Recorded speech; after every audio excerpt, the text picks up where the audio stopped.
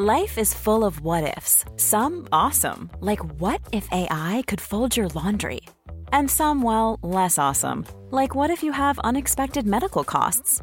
United Healthcare can help get you covered with Health Protector Guard fixed indemnity insurance plans. They supplement your primary plan to help you manage out-of-pocket costs. No deductibles, no enrollment periods, and especially no more what-ifs. Visit uh1.com to find the Health Protector Guard plan for you. Hey, I'm Ryan Reynolds. Recently, I asked Mint Mobile's legal team if big wireless companies are allowed to raise prices due to inflation. They said yes. And then when I asked if raising prices technically violates those onerous two-year contracts, they said, "What the f*** are you talking about, you insane Hollywood ass?" So to recap, we're cutting the price of Mint Unlimited from $30 a month to just $15 a month. Give it a try at mintmobile.com/switch. $45 up front for 3 months plus taxes and fees. Promo rate for new customers for limited time. Unlimited more than 40 gigabytes per month. Slows full terms at mintmobile.com. Canadian True Crime is a completely independent production, funded mainly through advertising. The podcast often has coarse language and disturbing content, and it's not for everyone.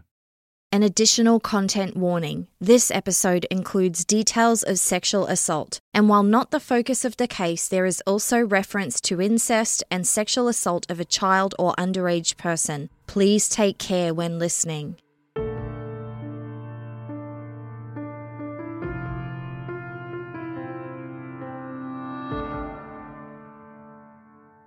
It was the night of April 14th, 2011. In a Toronto student rooming house close to the York University campus.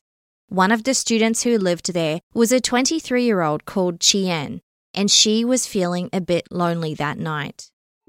Qian occupied a tiny dorm room in the basement, and that night she was studying in front of her laptop. As midnight approached, she clicked on the name of her high school boyfriend. They had recently broken up for mutual reasons, but they'd stayed friends. And that night, Qian wanted some company on Skype as she studied. Her family and friends were back in Beijing, China, and she'd only been in Canada for about 7 months. She was one of 50,000 Chinese students who were in Canada for university at the time. Qian's surname was Liu. It's customary in China to list the surname first, so her correct full name was Liu Qian. Sometimes international students pick an English-sounding name for use when studying abroad, and she also went by Nicole, but in this episode we'll call her Qian for consistency. So, why did 23-year-old Qian come to Canada by herself to study? Well, she was a talented writer and artist, and after she got her undergrad degree at Beijing City University, her ultimate goal was to complete her Masters of Fine Arts abroad. She applied to several Canadian universities and was thrilled to be accepted into the English program at York University in Toronto, which would lead her to her Masters. But for her parents, the news was bittersweet.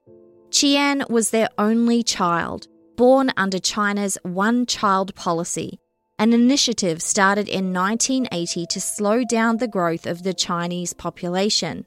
Each family was only allowed to have one child during this time, and their one child, Qian, was leaving China. Her parents would miss her, but more than that, they worried. They knew it would be an adjustment for her to attend university in a Western country with a different culture and language. Qian's grandmother took the news particularly hard, insisting that Canada was too far away and begging her to focus on priorities closer to home. Qian was a friendly woman. Her father would describe her as an extrovert with a good heart. Her parents took the time to speak with her about personal safety and the cultural challenges she might face in Canada. But Qian knew what she wanted and she was ready to go. She was immensely sad to leave her long-term boyfriend back in Beijing, but from everything she'd gathered, studying in Canada would open up more and better job opportunities. Student visa in hand, Qian arrived in Toronto in September 2010. She moved into off-campus accommodation close to the university and soon threw herself into her studies. There was an adjustment period. but before long she'd started to achieve good marks and her English was university-level fluent. Back in Beijing, her family were relieved and happy to see her doing so well and looking forward to her returning home for a visit after exams. Qian had a friendly and generous personality, and she made friendships quickly, particularly with the other students who had come from abroad. International students are a big priority for many universities. According to a 2021 article in the Globe and Mail, government support for post-secondary education in Canada has stalled over the years, so colleges and universities have to make up the difference in their budgets. And the way they do this is by recruiting international students and charging them tuition that can be up to 4 times as high as domestic students. And international students are willing to pay it, or their families are, because they believe the outcome will be better. And that's just for tuition. When it comes to where these international students actually live, that's another story. Students can opt to live on campus, but the cost is prohibitive, often thousands of dollars for accommodation for the school year and almost as much for meal plans. But if after paying these exorbitant tuition fees, the students can't afford to also live on campus, their other main option is to stay in rooming houses close by, which are essentially 3 or 4 bedroom family homes and townhouses that have been crudely subdivided into tiny dorm rooms, often with a small private bathroom, a desk, a single bed, and maybe a tiny kitchenette. An article in the Toronto Star revealed one landlord illegally converted a 3-bedroom townhouse near the university into 14 separate dorm rooms. In that region, rooming houses or multi-tenant houses are illegal, unregulated, and unlicensed. The Globe and Mail quoted a faculty member from a major Canadian study on international students who said landlords provide them with, quote, basically a hole in the ground that students may be willing to take for any cost. Qian found inexpensive accommodation at one rooming house for a few months, but she suggested on a Facebook post that there was an issue with insects there, so she moved to a different one in January of 2011. There, her tiny room was in the basement of the house, next to the laundry room.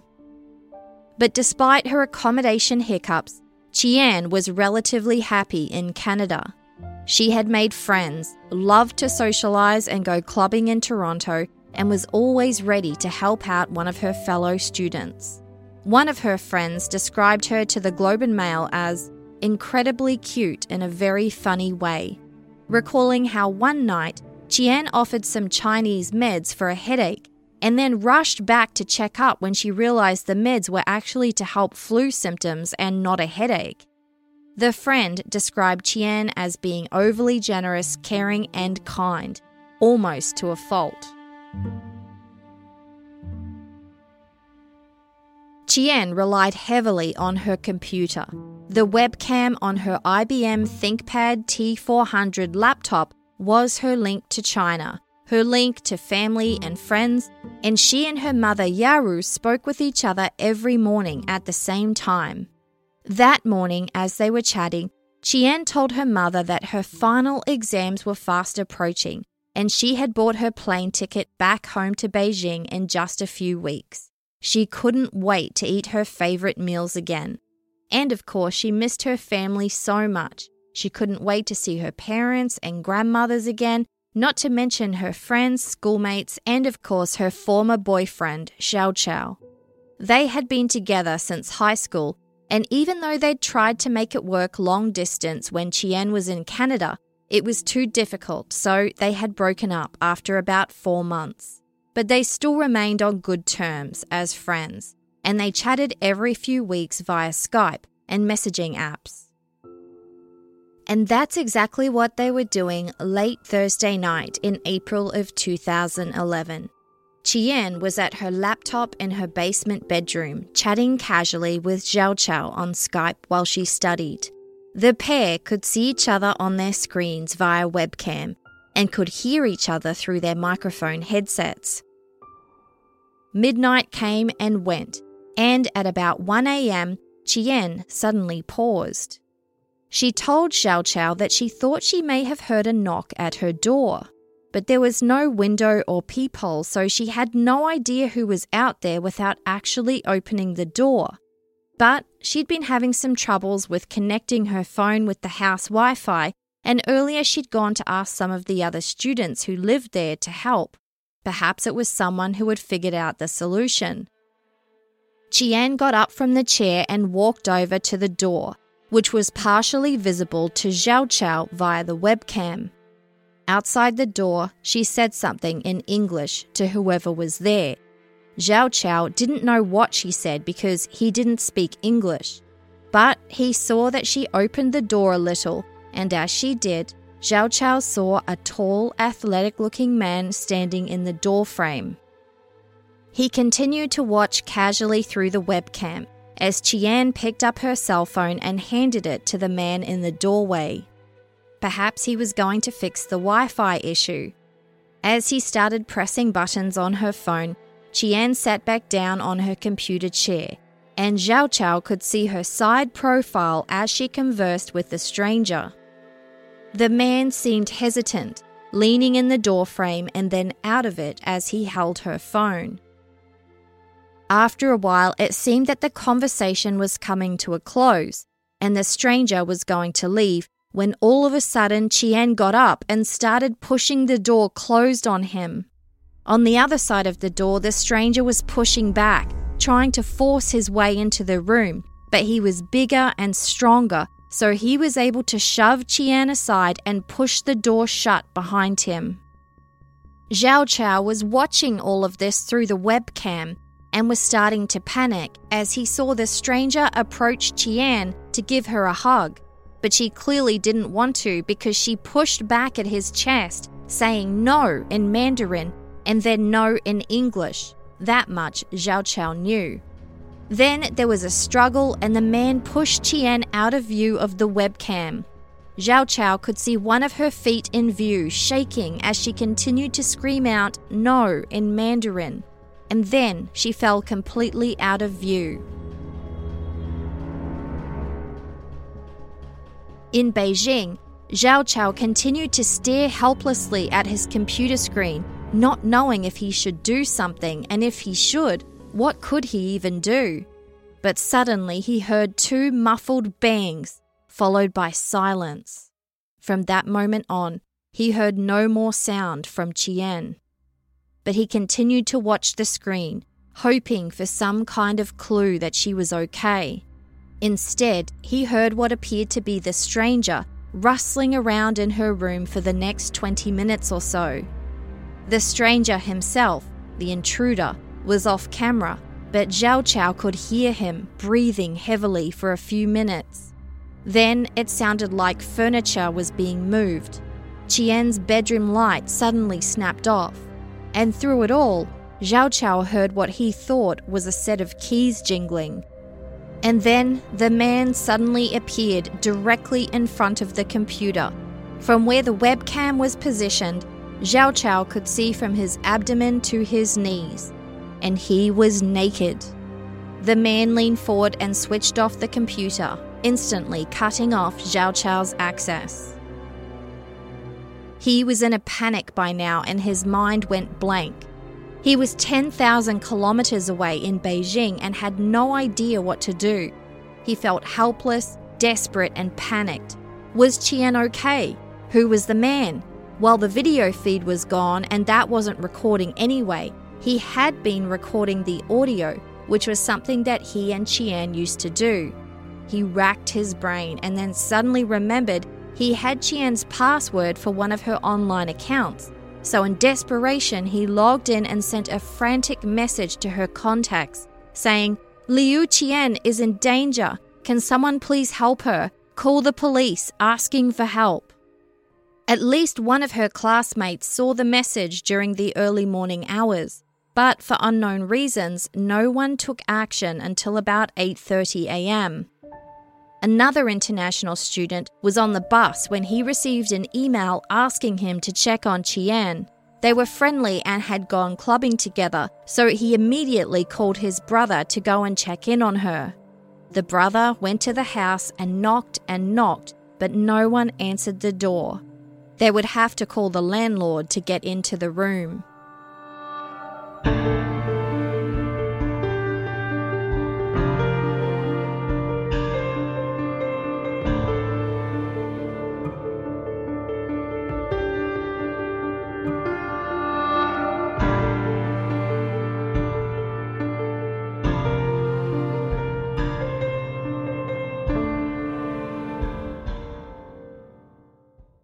At Qian's family home in Beijing, her mother, Yaru, had received a strange call from a person clearly crying, who said they were Qian's friend and urged her to call the police because someone was in Qian's room in Toronto and had tried to hurt her.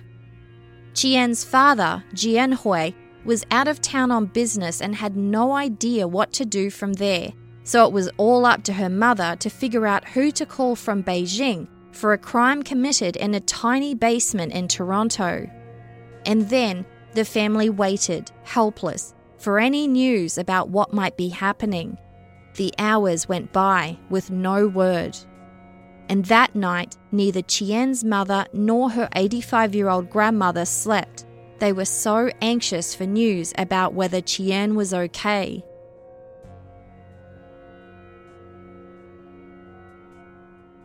Back in Toronto, after a few hours of waiting, the landlord finally arrived to unlock Qian's bedroom door.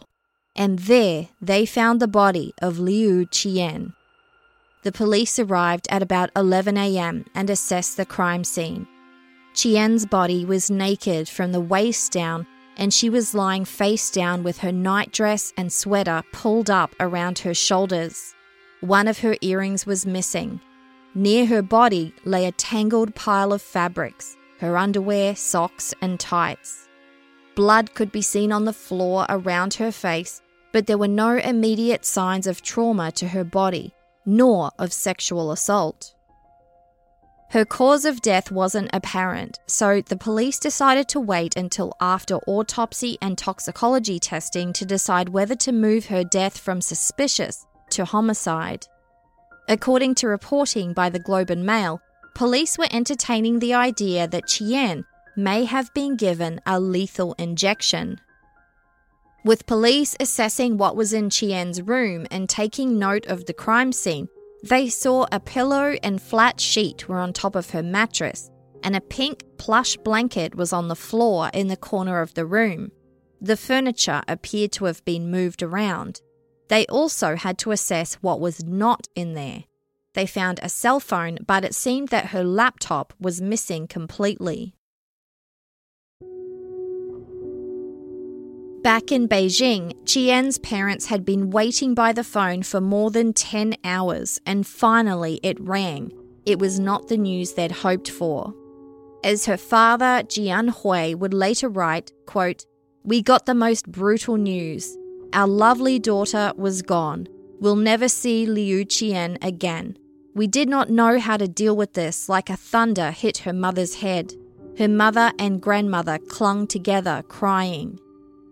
The police had delivered the devastating news that Qian, their only daughter, had been murdered in her own student accommodation just 7 months after moving to Canada. Straight away, they booked flights to Toronto. Investigators had also connected with Qian's former boyfriend, Zhao Chao. He was the closest person to a witness to the crime, but they had to rely on his recollections because his Skype video call with Qian was live and not recorded, although he had recorded the audio separately. But Zhao Chao was able to provide a very detailed description of the man that he saw on screen.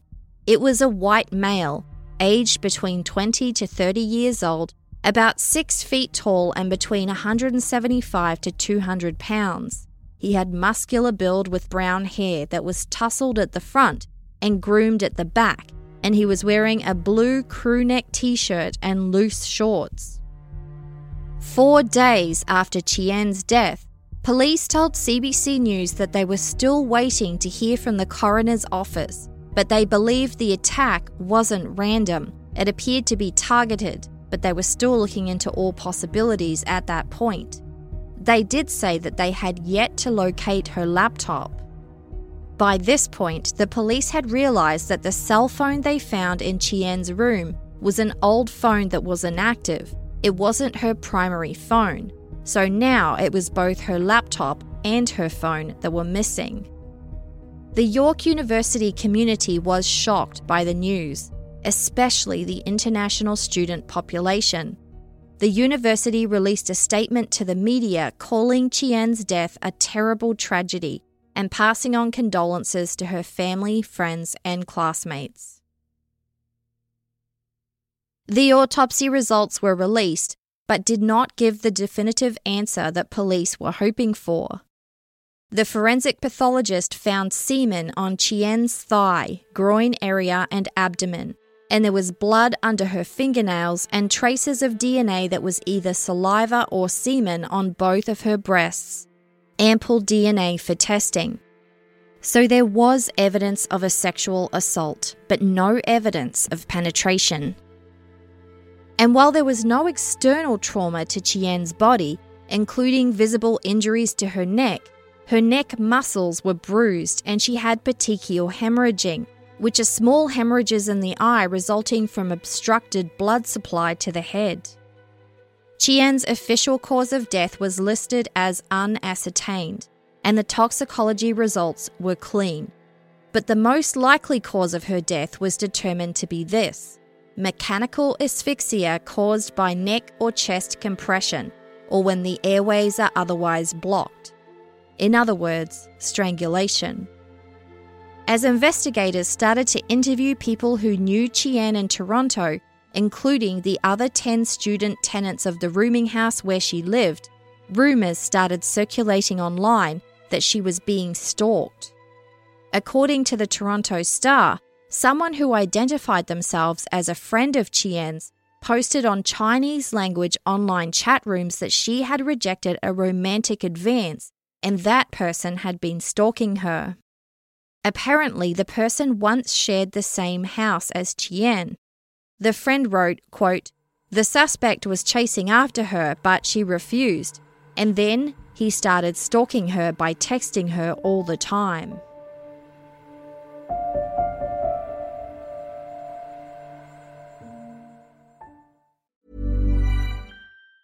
If you thought the only way to get a more defined jawline with natural-looking results was through surgery, think again. Juvederm Volux XC is a non-surgical injectable gel filler that improves moderate to severe loss of jawline definition and can help you achieve natural-looking results with little downtime. Even better, this improved definition lasts up to 1 year with optimal treatment. No maintenance required. Improve jawline definition for a smooth, sculpted look with Juvederm Volux XC. For important safety information and to find a licensed specialist, visit Juvederm.com. That's Juvederm.com. Not for people with severe allergic reactions, allergies to lidocaine, or the proteins used in Juvederm. Common side effects include injection site redness, swelling, pain, tenderness, firmness, lumps, bumps, bruising, discoloration, or itching. There's a risk of unintentional injection into a blood vessel, which can cause vision abnormalities, blindness, stroke, temporary scabs, or scarring. Talk to a licensed specialist to find out if it's right for you.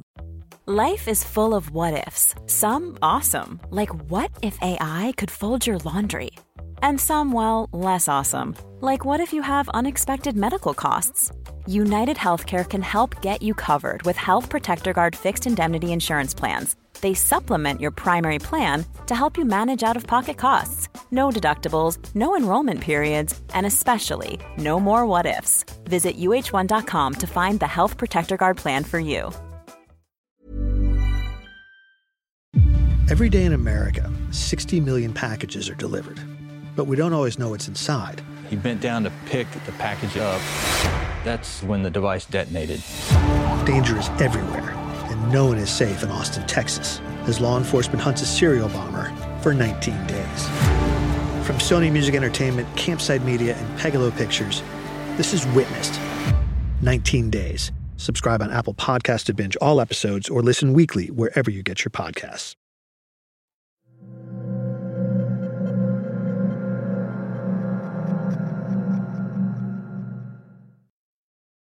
In the meantime, investigators had been speaking with all of the other tenants at Qian's rooming house to find out if they saw or heard anything that night and to get an idea of where they were at the time.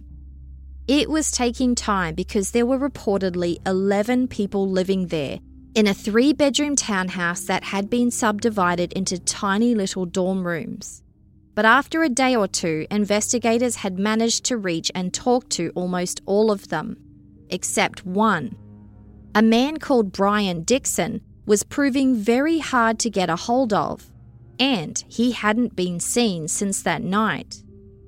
As investigators worked to track him down, they started to look into his background and online presence, and they discovered some things that gave them reason to pause. Brian Dixon seemed to be a bit of a societal outlier. It seemed that he was no longer studying at university, yet the 29-year-old continued to live at international student rooming houses and hang out among students much younger than he was.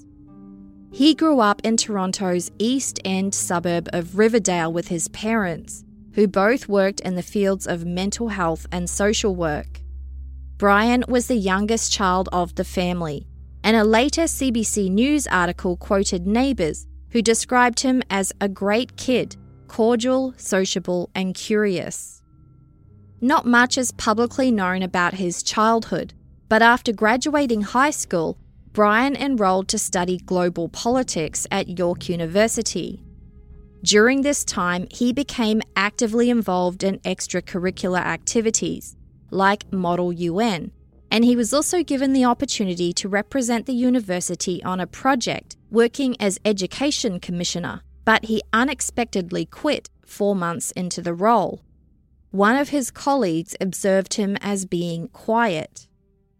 In the years after that, Brian interned for several organisations related to external affairs and political science. He was also a running instructor and enrolled in an 8-month acting program. Consistency and sticking with things was a problem for Brian.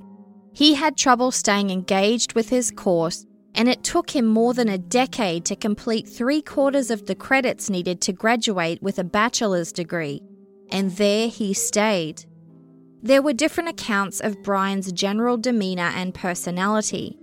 A woman who met him at his acting course said he was friendly, but seemed to have a dark side. She told CBC News that he came to visit her at work and the interaction made her feel uncomfortable.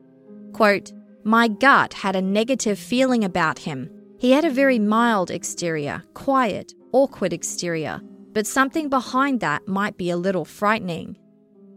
The woman said she always noticed that Brian behaved in an odd way, which later got him banned from the bar where she worked. In April of 2011, when Liu Qian was murdered, Brian wasn't currently enrolled at York University. His record at full-time stable employment was about as consistent as his university record. At the time, he was earning money handing out flyers while living in the student accommodation, and his room was on the ground floor of the house where Qian occupied the basement room. Police also found evidence that 2 women had alleged Brian had been violent towards them, but the charges had been withdrawn. So there was that, and the fact that Brian had not made himself available to police and was still unaccounted for, but there was one other thing that made him a prime person of interest. His physical profile was an uncanny match to the stranger Xiao Chao saw through the webcam that night. Brian appeared to be clean-cut, tall and athletic, and seemed to fancy himself as a model, even posting shirtless photos of himself online in provocative poses. It was imperative that investigators locate Brian Dixon as soon as possible. There was a predator still out there, and they wanted to either clear Brian or arrest him. The York University community was terrified, especially women, and the conversation around campus safety was reignited. York University told the media that it had stepped up security patrols and was offering counselling to students and staff in the wake of the tragedy. Investigators managed to track Brian Dixon to his parents' home. He seemed cordial on the phone, eager to help, and agreed to come in for an interview. By that point, it was 4 days after Qian's murder, and the police were eager for his answers. He arrived at the station looking clean-cut, wearing a crisp white shirt and jeans. He was asked about his attendance at York and why he still lived in student accommodation. He explained that he still owed the university money and wasn't currently a student until he could pay his tuition again. The conversation then turned to Qian, and Brian was asked to speak about his interactions with her. He said he'd only met her about a month beforehand when he was doing laundry in the area outside her room, and described her as very friendly, a really sweet person. Quote, "That was my first impression, that she's nice, you could tell." Now, as you'll remember, Qian's ex-boyfriend Zhao Chao witnessed the stranger at her door at about 1 a.m. When Brian was asked where he was on that night, he said that he was in the basement putting a load of laundry on at about 10 p.m, which police knew was about 3 hours earlier. Speaking in a very quiet tone, almost so quiet that you can't hear him, Brian said that he stopped into Qian's room and chatted with her about cooking. Here's a brief clip of the interview that was later released to the media by police. So I put my clothes in the wash. The girl came out of her room, and that's how we got to talking. Went back into her room, continued talking about the cooking. We started talking about, the fact that there's no oven, and she told me that they don't have ovens in China, apparently. It's true. While ovens are a staple of most Western kitchens, the Chinese rarely ever bake and rely on their stovetop. Investigators asked Brian if he had ever embraced Qian or been intimate with her, and he said no. He hadn't hugged her and he didn't kiss her. He touched her shoulder and shook her hand, but that was it, he said. Brian was asked what he did with the rest of the night after putting the laundry on at around 10 p.m. He said that he had 3 beers at home, and after that, he went to a restaurant on campus where he had a pitcher of beer and took Seroquel, a sleeping pill. He estimated the time he took the pill was about 11:40, and he went home soon after that. He said that before turning in for the night, he went back down to the basement to take his laundry out of the machine and put it in the dryer. He estimated that the time was about 12:20 to 12:30 a.m., which the police knew was about 30 minutes before the stranger appeared at Qian's door. Brian said that when he was there, he didn't talk to Qian or see her. He just went back to his room and estimated that he was asleep about 5 minutes later. Did you kill Nicole? No! I did not. I had nothing at all to do with it. Brian said that after he went to bed, he only left his room once, at around 5 a.m. to use the bathroom and turn off the kitchen light. But despite taking that sleeping pill, he said he was still jolted awake during the night several times by other residents of the building using the kitchen, stairs, and the front door.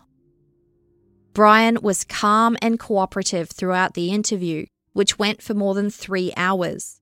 He waived his right to a lawyer, offered to provide DNA samples, and said that he was willing to do whatever he could to help with the investigation. After the interview, Brian was free to go.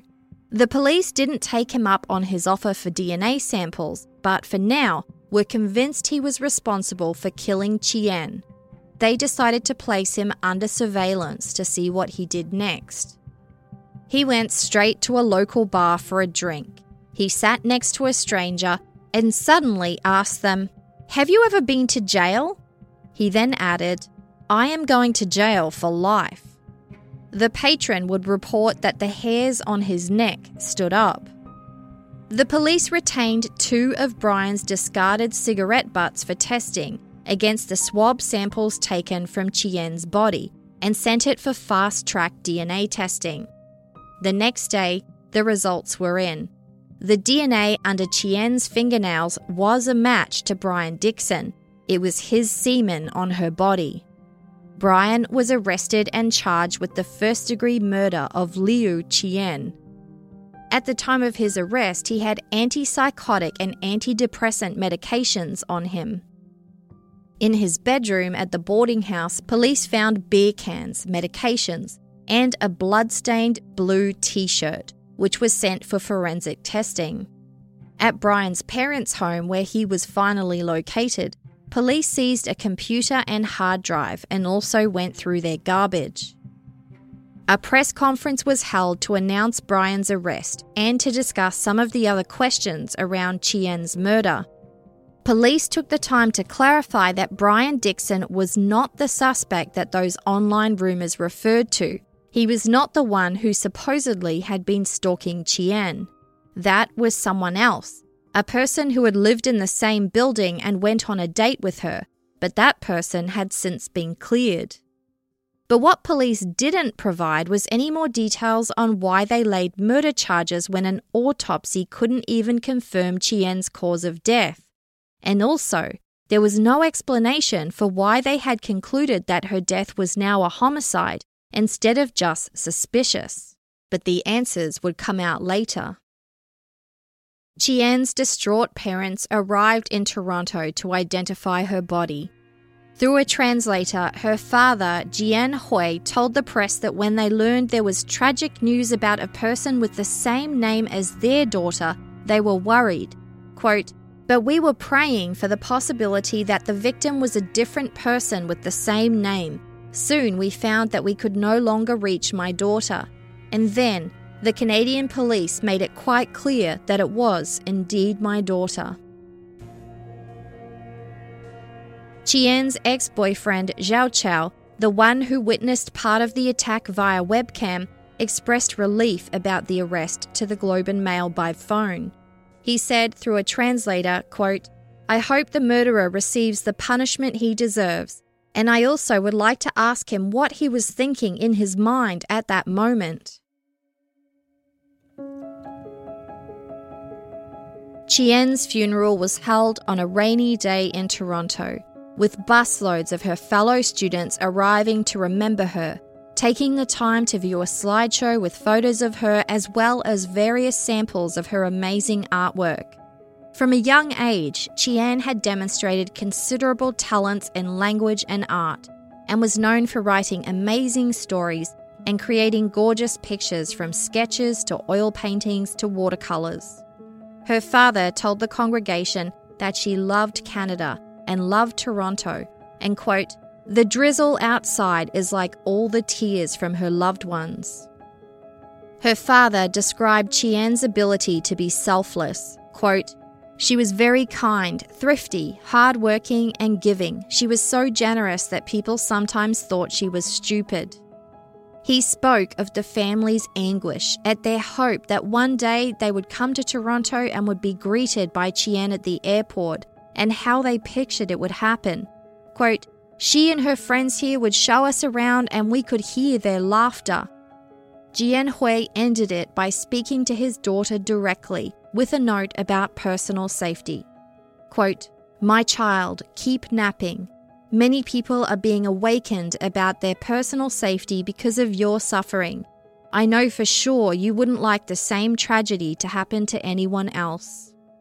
He later clarified this statement to the media, urging other foreign exchange students and their parents to discuss safety concerns specific to the city they're moving to, long before the actual move. Quote, "Don't start preparing just 2 weeks before they leave. Start learning about the city and the school much earlier than that. It's a long process," he said. On behalf of the Liu family, Qian's father took the time to thank those who had offered a helping hand in the wake of the tragedy, including the Toronto police.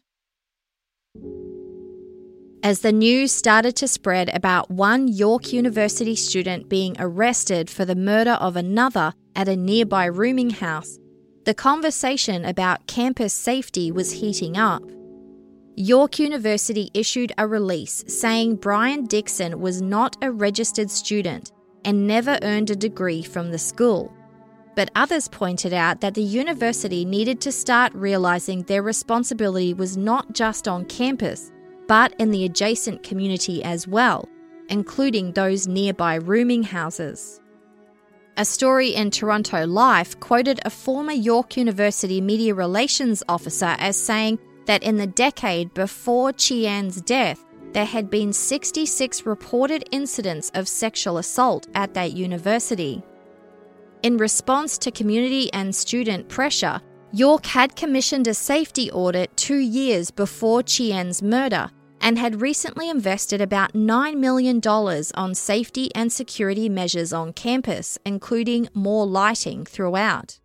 But 2 months after Qian's murder, 2 more sexual assaults happened at a York University dorm room, bringing the issue back to the surface yet again. Brian Dixon applied for bail, and the hearing for that was eventful, but the details were covered under a publication ban. Brian's parents attended the hearing and presented themselves as guarantors for his bail, saying they were prepared to shoulder the risk because it would be better for him at home with their support rather than in prison. Brian told the court he had a very good relationship with his parents. His mother recounted that in the months before Qian's murder, she had been in the hospital having surgery and Brian visited her every day. She said about her son, quote, "Brian's a love, very sweet." She said that she and Brian liked to talk about politics, and while it could get heated and Brian might be tense about something, quote, "Usually within a few minutes he comes back and apologizes and says that he was inappropriate." But other details came out at that bail hearing, details considered potentially prejudicial to a jury, so they were covered under a publication ban. The full story would come out later, but for now, it was enough for the judge to decide that there was a substantial likelihood that Brian would commit further crimes. His bail request was denied. There was some drama as the trial started in March of 2014. Brian Dixon had been charged with the first-degree murder of Liu Qian, which in this case means that there must have been intent to kill. Now, Brian's lawyer told the court that he pleaded not guilty to that charge, but requested to instead plead guilty to manslaughter, which would mean he was responsible for Qian's death, but there was no intent, he didn't mean to. A charge of manslaughter was not on the table though. Brian's defense team gave no further information about what this plea meant, nor did Brian admit that he caused Qian's death by way of sexual assault, which seemed to be the obvious implication. And in Canada, if a sexual assault is included as part of a murder, then it is automatically a first-degree murder. Brian's legal team gave no indication about whether he would testify to this or call evidence to mount a defense. In any event, the Crown rejected his plea for manslaughter, so Brian Dixon would go on trial for the first-degree murder of Liu Qian. The defense argued against the admissibility of some of the Crown's evidence. Because the Crown had rejected the manslaughter plea, choosing to go ahead with first-degree murder, it would be up to the Crown to prove that Brian had intent to murder or that there was sexual assault involved. And the evidence in question was referred to as post-offence conduct, or the things that Brian did and said in the hours and days after Qian was murdered. For example, Brian's statement to the person at the bar when he said, "I am going to jail for life," was deemed inadmissible. By trying to plead guilty to manslaughter, he had in effect admitted that he was the cause of Qian's death, So that statement about going to jail could have applied either way. The judge determined it wasn't relevant to whether or not there was intent to commit murder. Other post-offence conduct included the evidence that Brian had moved furniture and bedding in Qian's room and had taken her laptop and phone. This was deemed inadmissible because, again, this had no relevance as to whether Brian had intent to murder. The statement that Brian gave to police, his initial statement where he denied having anything to do with Qian's death, was also brought into question by his defence, who questioned what value the statement has given that he was now willing to plead guilty to manslaughter. That rendered whatever he said in his statement to be a lie. But the judge decided that the statement did have value beyond this. It would be relevant to the issue of whether Brian Dixon had a sane and sober operating mind at the time of the events in issue. The statement would have some edits, but was essentially allowed as evidence. As for the question of sexual assault, the judge told the jury it would be up to them to decide whether Brian had sexually assaulted Qian before or after she died. If before, then it didn't matter if there was intent. It was a first-degree murder simply because there was a sexual assault involved. But if the sexual assault occurred after Qian died, then that might result in a different charge and the jury would need to see that intent proven in order to find Brian guilty of first-degree murder.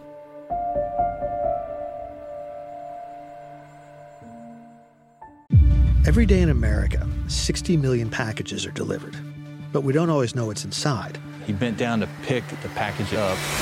That's when the device detonated. Danger is everywhere, and no one is safe in Austin, Texas, as law enforcement hunts a serial bomber for 19 days. From Sony Music Entertainment, Campside Media, and Pegalo Pictures, this is Witnessed. 19 Days. Subscribe on Apple Podcasts to binge all episodes or listen weekly wherever you get your podcasts.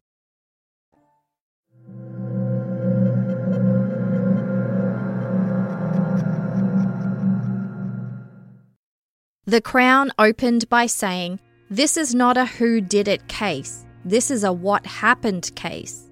They argued that Brian Dixon came to Liu Qian's room to sexually assault her, and he killed her to prevent her from reporting it to police.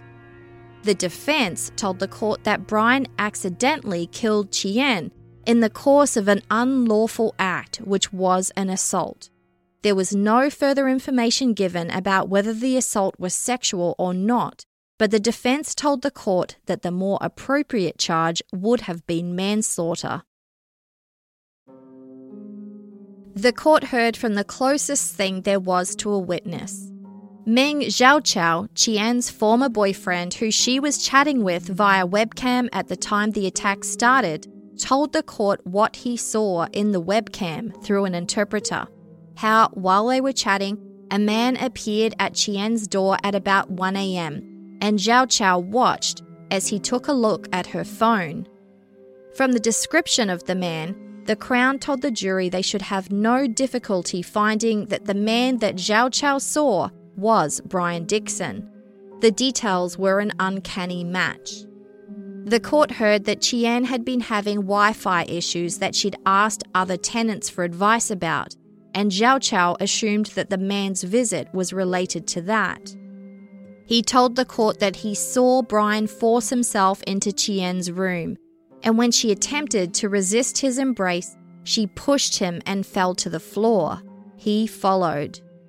Zhaochao testified he could no longer see them on the webcam, but could still hear Qian protesting, followed by 2 muffled thumps and then silence. And then, for another 20 minutes after that, he heard other sounds, including a man's heavy breathing, what sounded like keys jangling, and furniture being moved. Not much was said about what the keys jangling might have been, but Toronto Star columnist Rosie DiMano wrote that what this could well have been was the sound of Brian Dixon unbuckling his belt. Zhaochao told the court that he saw the man on the webcam again, but this time he was naked, and the man shut off the laptop. That laptop has never been recovered, nor has Qian's primary cell phone. The Crown told the court that Brian likely took both items and moved furniture around in order to alter the crime scene.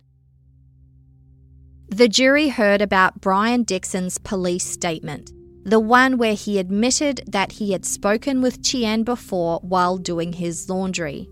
It was known that he lied in this statement.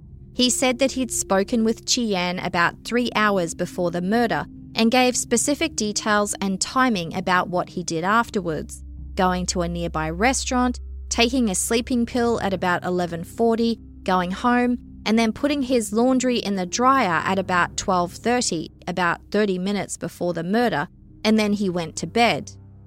Even if he had have stuck to this story, a server from the restaurant threw some doubt on his timeline, testifying that Brian actually left the restaurant closer to 1 a.m., which is just before Qian was attacked. In any event, the reason Brian's statement was admitted as evidence was simply to illustrate the fact that because he could recall his account of the evening with such lucidity and attention to detail, he must have been sober and thinking clearly. It all came back to the question of intent. The jury saw photos and video from the crime scene, including Qian's body lying next to her bed. Blood could be seen on the floor around her face. Her parents, who had come to Toronto from China for the trial, wiped tears away from their eyes. There was no visible reaction from Brian. As you'll recall, the medical examiner's office could not determine a definitive cause of death for Qian. The autopsy findings were peer-reviewed by a different forensic pathologist who testified that he determined the cause of her death was neck compression. Dr. Christopher Milroy told the court that while Qian had no external injuries to her neck, she had an injury to her neck muscles and those tiny petechial hemorrhages in her eyes, which pointed to neck compression. Also, he explained it's possible to compress the neck without leaving external marks, particularly if a broad hand or arm lock is used. Next, the court heard that Brian's DNA was found in several places on Qian's body. His semen or saliva was found on Qian's breasts. His semen was found around her abdomen and groin area, and his DNA was under her fingernails. There was no other DNA found inside her mouth or her genitals.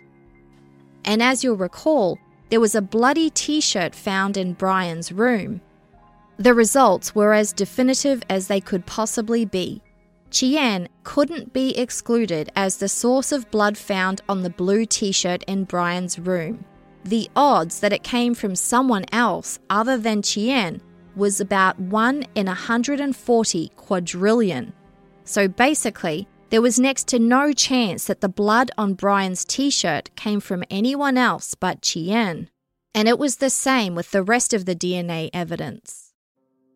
The defense called no evidence and conceded in court that Brian was the person that Zhao Chao saw on the webcam. There was no suggestion that the person responsible for Qian's death was anyone other than Brian.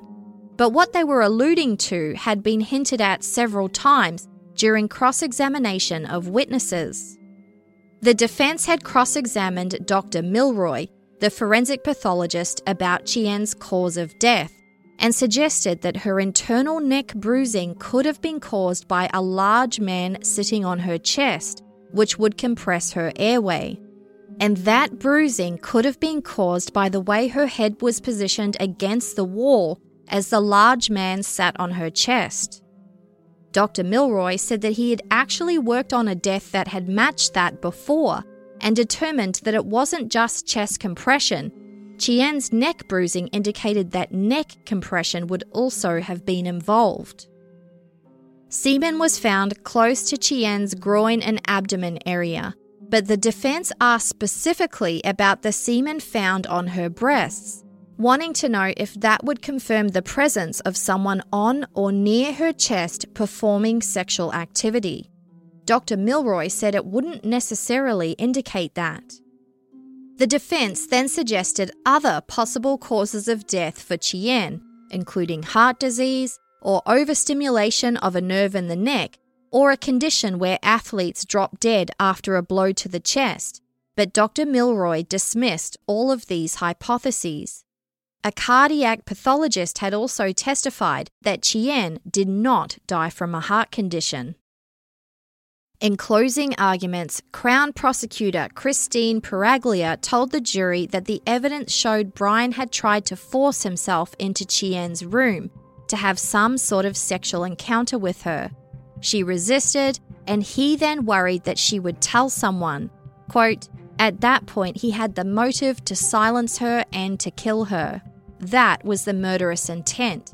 The Crown believed that Brian deposited the semen onto Qian's body after she was already dead.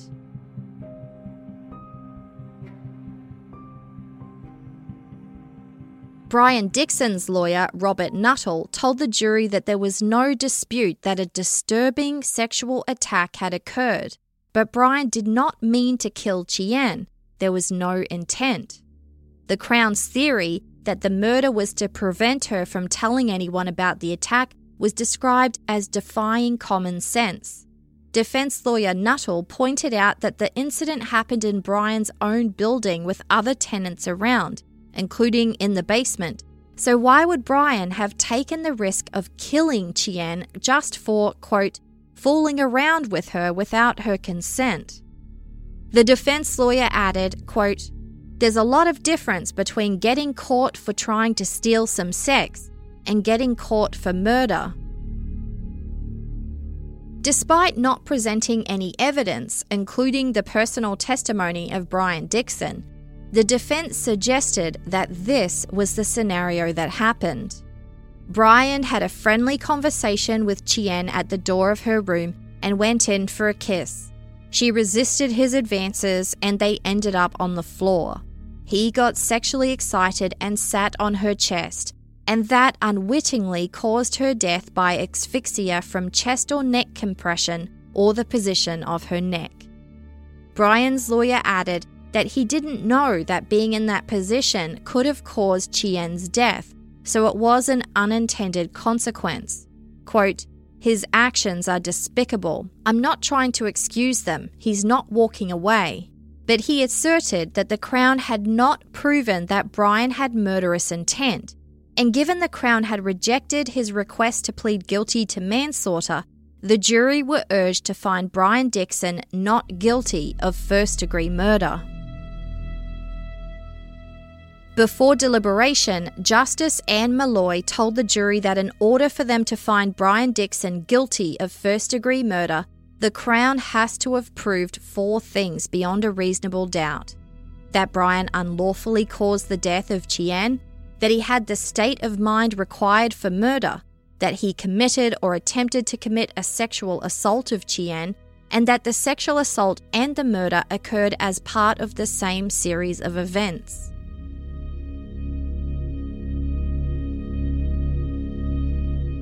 Now, as you'll remember, Brian was denied bail, but details came out at that bail hearing that were determined to be potentially prejudicial to a jury, so they were covered under a publication ban. And after the jury began deliberation, the publication ban was lifted, and the public learned some very disturbing details. Details that, in the interests of a fair trial, may not have been relevant for the jury in deciding whether Brian Dixon was guilty of the murder of Liu Qian, but they were most certainly relevant when answering some of the questions that remained after the trial. At that bail hearing, Detective Sergeant Frank Skubik testified that Brian had no criminal record, but had criminal charges withdrawn on 3 prior occasions, 2 of which involved offences against women. The first occasion was in January 2006, 5 years before Brian murdered Liu Qian. A woman had complained to police that she met Brian at a nightclub. He was 24 years old at the time, and she invited him back to her place. She gave him consent to perform oral sex on her, but alleged that Brian forced her to have full intercourse. She told him to stop, but in response, he allegedly told her to shut the fuck up and continued for another 20 minutes. The Crown later withdrew the charge for unknown reasons. The second sexual assault complaint happened 2 years after that, and the survivor was Brian's girlfriend at the time. According to reporting by the Toronto Star, Brian had been caught stealing from her bank account to buy himself cocaine, and as they were arguing about it outside his parents' house, Brian grabbed her by the arms and dragged her out of sight of the house. He then placed his hands around her throat and began to choke or strangle her. She told him to go ahead and kill her and that she wanted him to go to jail. Brian then released his hands before jamming 2 of his fingers into the center of her throat. After meeting with police, Brian's former girlfriend decided not to proceed with charges. When faced with the realities of the intrusiveness and judgment sexual assault victims experience in their journey through the criminal justice system, it's sadly sometimes less difficult to bypass that and live with the injustice. That same year as that attack, 2008, Brian was also charged with shoplifting, but those charges were withdrawn. No further details were available. Now that's just Brian's criminal history, the 3 charges that didn't go anywhere, but there was more. At that bail hearing, Detective Sergeant Frank Skubic also testified about what police had found after searching Brian Dixon's room. There were more than 100 pornographic DVDs, and about half of them were in the Asian category. His computer yielded even more information. A search of his online footprint and browsing history by the Child Exploitation section of the Sex Crimes Unit revealed some disturbing posts on a nudist forum. A user using Brian's computer advocated for the sexual assault of children and underage minors, including by immediate family members. He also advocated exposing his own future children to sexual abuse content and encouraging them to participate in sexual activities. Police found evidence that Brian Dixon had posted messages like this at least 34 times on online message boards. In one chilling message, he claimed to have been abused as a child by a sporting coach and insinuated that he enjoyed it, with the implication being that this kind of abuse is acceptable. Brian had given a short testimony at the bail hearing that seemed to reference this particular message. He told the court that when he was a teenager, he was sexually assaulted by a baseball coach, but the man was later acquitted. There was no further information given about this. All of this evidence presented at the bail hearing, Brian's niche porn collection, and the disturbing discoveries that came from his online footprint and web browser history were deemed not admissible at the trial, as were the 2 withdrawn sexual assault charges. But now that the jury were deliberating, the details could be made public.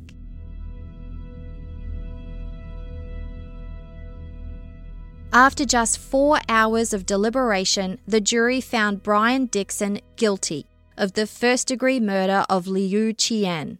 Her father was seen wiping tears away from his eyes. 32-year-old Brian Dixon showed no emotion. Outside court, Qian's mother, Zhang Yaru, clutched a photo of her daughter and cried. Through a translator, she told CBC News that she and Qian used to talk every day at the same time. But, quote, after she died, whenever the time came or when I couldn't sleep at night, I would turn on my computer as if my daughter would somehow appear on the screen saying, "Hi Mum, I'm here." She said after Qian's murder, she had been so overwhelmed with grief that she had to quit her job. Quote, it's not easy to get up every morning and bury our sorrow inside. After the trial, Brian's defense lawyer, Robert Nuttall, told the press that his client, quote, has been absolutely remorseful for a very, very long period of time. Brian received the mandatory sentence of life in prison without parole for 25 years. Liu Qian's parents delivered a victim impact statement, describing their only daughter as a pretty angel born in Beijing in 1989, who gave them so much happiness and joy. They spoke about Qian's intelligence, her talents in art and writing, and her generosity. She was a keen blood donor, volunteered often for worthy causes, and would never refuse a request for help. They spoke about how they think about Qian every minute of every day and had become fragile emotionally and mentally. They now struggled to sleep, they lost interest in eating, and they worry constantly about their future. But they also wanted to continue to raise awareness of campus safety issues, particularly involving international students. While Qian's father earlier described the guilty verdict as fair and good for both their family and for the Canadian justice system, he said there was more to be done.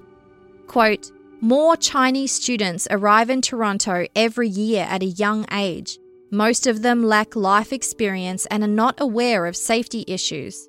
Student safety is not one student, one school, or one police department's responsibility. It takes a collective effort." One example he noted was that Qian's rooming house didn't have a public phone, a landline, or any form of organised communication. All communication relied on the individual devices of the tenants. There was no way to call to check on Qian, and no one knew how to contact the people she shared the house with. If they had, perhaps the police could have been alerted sooner. It was too late for Qian, but it highlighted where the situation could be improved for the future. Immediately after sentencing, Brian Dixon announced his intention to appeal. He was still angry that he wasn't allowed to plead guilty to manslaughter and argued that the trial judge shouldn't have allowed the Crown to reject his proposal. After all, as his own trial lawyer had argued, it's not like it was murder. Apparently, Brian was only trying to steal some sex or fool around without Qian's consent. Brian's appeal also included a complaint that the judge shouldn't have allowed his police statement to have been admitted into evidence because it contained a false statement. He applied to legal aid to pay for his representation, and they declined the request on the basis that his appeal lacked merit. Brian then appealed that decision, asking for the Attorney General's office to pay for it, but the judge stood firm. In 2016, the Ontario Court of Appeal stated that Brian hadn't demonstrated that it was in the best interests of justice to allow his application of appeal. Basically, it was without merit. In 2014, the Toronto Star published an open letter from Qian's father, Jian Hui, titled, "We Will Never Recover from This Awful Tragedy." It was written in Mandarin but generously translated by his friend Professor Charles Burton, who was at that time at Brock University but had been a colleague at the Canadian Embassy in Beijing. Jian Hui expressed regret that he wasn't able to communicate with the Canadian public because of the language barrier, but wanted Canadians to know something of his daughter above and beyond what the media had published. You've heard parts of this letter sprinkled throughout this episode, and you'll find a link in the show notes to read the open letter and view some additional photos of Qian and her artwork. York University planted a tree in Liu Qian's memory in one of the courtyards on campus and initiated a $5,000 scholarship in her name to be given to a student at the university's English Language Institute where she studied. And although her murder resulted in increased awareness, sexual assaults on college and university campuses remains a key issue. In 2020, Statistics Canada reported on survey results that 3/4 of Canadian college and university students have either witnessed or experienced unwanted sexual behaviour. 1 in 10 women students had experienced a sexual assault in a post-secondary setting during the previous year, and women with disabilities and the LGBTQ+ community are especially vulnerable. In most cases, it was other students who were identified as the perpetrators of unwanted sexualized behaviors and sexual assault, not professors or others in positions of authority. The majority of students, around 81%, indicated that the perpetrator's gender was male. The study didn't report on international students, as they are often unrepresented as survey participants. And for likely similar reasons, they are among some of the most vulnerable. As with Liu Qian, they're away from their families and their main social networks. There's often a language barrier. They're more likely to be isolated and lonely and can experience challenges when navigating relationships within a new culture. And they might not be aware of Canadian laws or resources available to them. Universities say they remain committed to understanding student experiences, education and awareness programs, and ensuring access to supports for those affected by sexual violence. But a 2018 investigation by Maclean's magazine included the stories of more than 40 survivors who reported that they felt abandoned by their Canadian university after having been sexually assaulted on campus. Some survivors said university staff tried to downplay what had happened to them, and victim-blaming questions are commonplace, like asking a survivor how many times they said no, why they didn't scream, or asking about their sexual history. Some survivors were asked not to contact the police or media, and instead encouraged them to resolve the situation through mediation, an effort clearly designed to protect the university's reputation. Others reported the university stalled with taking disciplinary action and allowed the perpetrator to move around and study on campus as normal, potentially putting other students at risk. There were also complaints of callous counselling staff, bureaucratic delays, and a so-called 24-hour emergency hotline that was only staffed part-time. Maclean's reported that across Canada, 31% of students said they were given no information on how to report a sexual assault, and 25% said they were given no information on services available for students who are sexually assaulted. And even then, universities need to be doing more than just supporting those who have already experienced sexual violence. They have to be committed to preventing it in the first place, with prevention and awareness programs that go beyond reactive band-aid solutions like increasing security or police presence, or asking those vulnerable to change their behaviour. For example, telling women not to walk on campus by themselves or stay up late. A true commitment to prevention requires addressing the root causes of sexual violence. But that is for another time.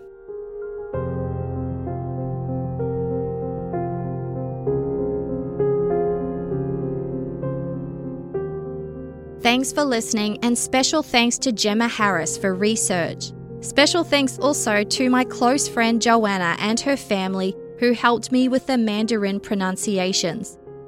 As well as court documents and news archives, this episode relied on the journalism of Alison Jones, Adrian Morrow, Timothy Appleby and Mark McKinnon for the Globe and Mail, Alicia Hashem for the Toronto Star and Sean Mallon for Global News. For the full list of resources and anything else you want to know about the podcast, including how to access ad-free episodes, visit canadiantruecrime.ca.